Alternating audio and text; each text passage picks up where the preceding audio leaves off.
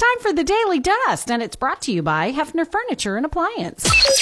Check this out. It's that time to dish again. Hollywood. I understand you have some more gossip. Where do you hear the good gossip? Chattering. Hollywood. Gossip. The quality of your Celebrity gossip. What's the good gossip? Okay, I had to stand up for this one because, y'all, Taylor Swift is number one on the Forbes list of the world's most powerful women. What? Beyonce, Oprah, Rihanna, and Barbie are also on that list. Speaking of Barbie, Margot Robbie says that an Oppenheimer producer asked her to move the Barbie release date. When I wake up in my own pink world. No. She said that she told him, we're not moving our date. If you're scared to be up against us, then you move your date.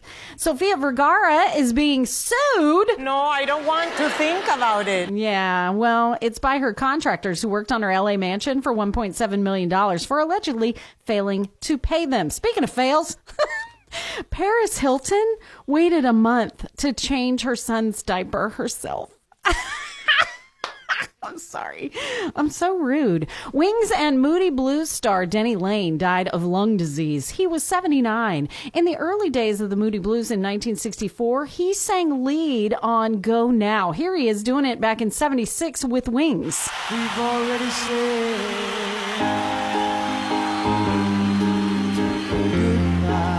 Aww.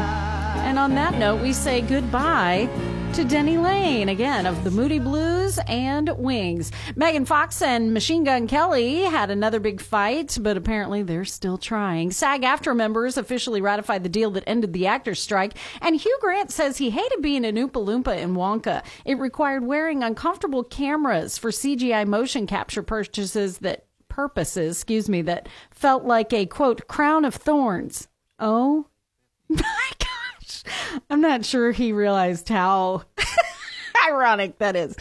Rod Stewart is releasing an album of big band covers called Swing Fever.